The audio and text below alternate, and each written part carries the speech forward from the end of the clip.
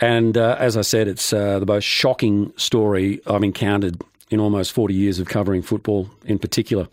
Someone who's covered football for, I dare say, longer than that is Age journalist, 3AW journalist, and also from Channel 9 in Caroline Wilson, who, and this is not an exercise in pumping Caro up, but it was Caro who exposed the murky culture, some would suggest, at the Hawthorn Football Club some time ago. Caro joins us on the line now. Good morning, Caroline. Hi, Tony. Yeah, shocking, isn't it? I'm even reading it, I felt so uncomfortable, and the way it's described by those people involved, it takes you right into the lounge room at that time. It takes you right into the car at that time when that damning allegation that he recalls his former coach saying, "Great work, mate. You've done the right thing." What happens now, Caro?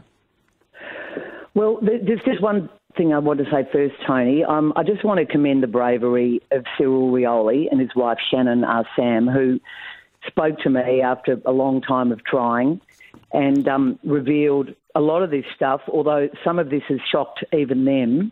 They weren't aware of all of what went on at the Hawthorn Football Club. If you remember, when The Age reported their truth, they were discredited quite horrendously.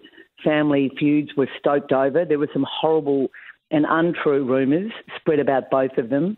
You know, former teammates who I admire, leaders at Hawthorn, just went into deny mode. I did try to contact Alistair Clarkson and Chris Fagan. I'd talked to Chris Fagan, who only had some sort of vague recollections about some of those incidents. I didn't know, but for example, about the termination story. I'm not sure what role and who played a role there. But what happens now is this confidential, and, you know, I don't think Hawthorn knew that this was all going to come out, review has been given to the AFL's Integrity Department. Now, what has to happen is that the AFL need to change their Integrity Department. I don't know if they've done that already, but Gillon McLachlan has, and has for some time as AFL CEO, held private meetings every 3 or 4 months with a group of senior Indigenous players. They include Shern Burgoyne, Stephen May, to name two. And the last time they met was shortly after Eddie Betts' book came out. And Gillon was urged to put First Nations people, or at least one or two, on their integrity committee, because when the Adelaide camp was investigated by AFL Integrity, it was, look, to be brutal, it was 4 or 5 former white cops. And they're the people who run the AFL's Integrity Department. And the fact that these players and officials at Hawthorn have felt comfortable now in speaking out is because they were interviewed by people who they felt they could talk to. Caro, the AFL has put a statement out. I'll just read 2 parts of that, saying the experiences outlined in the document are extremely serious and require further and full examination. The AFL is finalising a process to investigate the allegations and has sought further details of those who shared their experiences in order to progress its investigation. Gil McLachlan is due to speak at 10:30 this morning, essentially to promote the footy festival prior to the grand final, but my understanding is he will address this at the start of that media conference.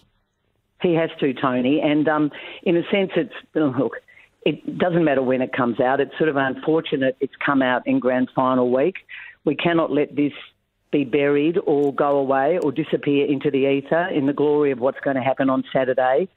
The other point that I should make, and this is not about finger pointing, but one Indigenous player at Hawthorn who was there under Alistair Clarkson, is now at the North Melbourne Football Club, Jed Anderson. That is just one example of a player who might have some issues. And we don't know. I've just texted Jed, as a matter of fact, so I'm just waiting on word back from him. But the other person other people we should mention, and who I believe need to speak, and I tried to speak to them at the time, is the president of the Hawthorn Football Club at the time, Andrew Newbold, who is now an AFL commissioner. Yep. And who wouldn't return my calls at the time. And obviously, you know, some of those Indigenous players went to Andrew Newbold and Stuart Fox, now running the MCG, who was the CEO at Hawthorn, about the treatment of Adam Goodes and the Hawthorn supporters who were booing Adam Goodes. And they felt that, and Cyril was one of them, felt that their pleas fell on deaf ears. I should say, point a finger at AFL leaders, and this is only one side of the story. But I'm sorry that those other people didn't talk to me at the time, and I hope that they get an opportunity to give their version of events, but they need to be spoken to.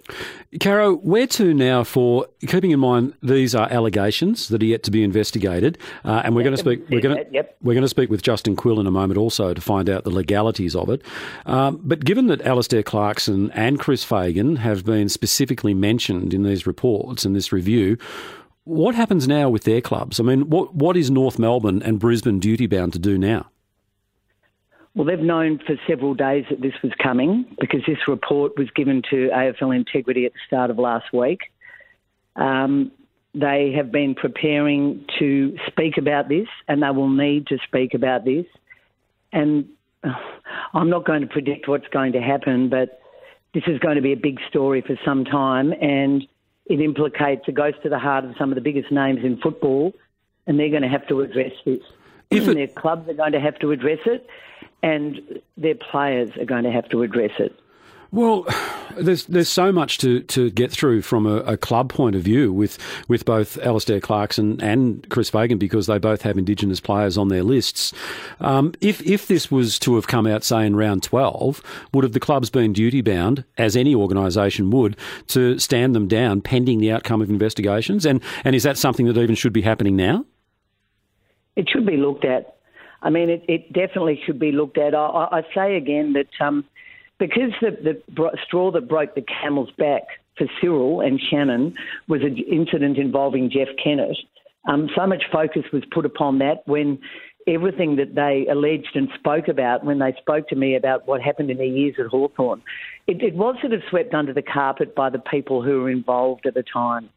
And that includes Alastair. I mean, I don't mean to be, and it wasn't Alastair specifically, but people around him and people around Chris Fagan were not complimentary of Shannon Sam, Cyril Rioli's wife. And there was a lot of people who blamed her and, tried to say that Cyril was happy until she got in his head, which was, just ridiculous. And I think that because they tried to bury it then, I think it's even worse for them now. But I mean, and I hear what you're saying there, Caro. But this actually takes it to a whole new extreme, doesn't it? I mean, there are now there are allegations that I cannot get my head around this. I mean, take away the fact that it's football. If this was any organisation at all where there were allegations from employees that partners were told to terminate pregnancies, the place should be shut down. Look, very few people are still at the club who were there at the time. But as you say, they now hold very senior positions in other areas in football. I mean, I would say while this investigation is going on at the AFL, should Andrew Newbold attend commission meetings? Certainly, the Brisbane and North Melbourne football clubs need to think very carefully about their next moves.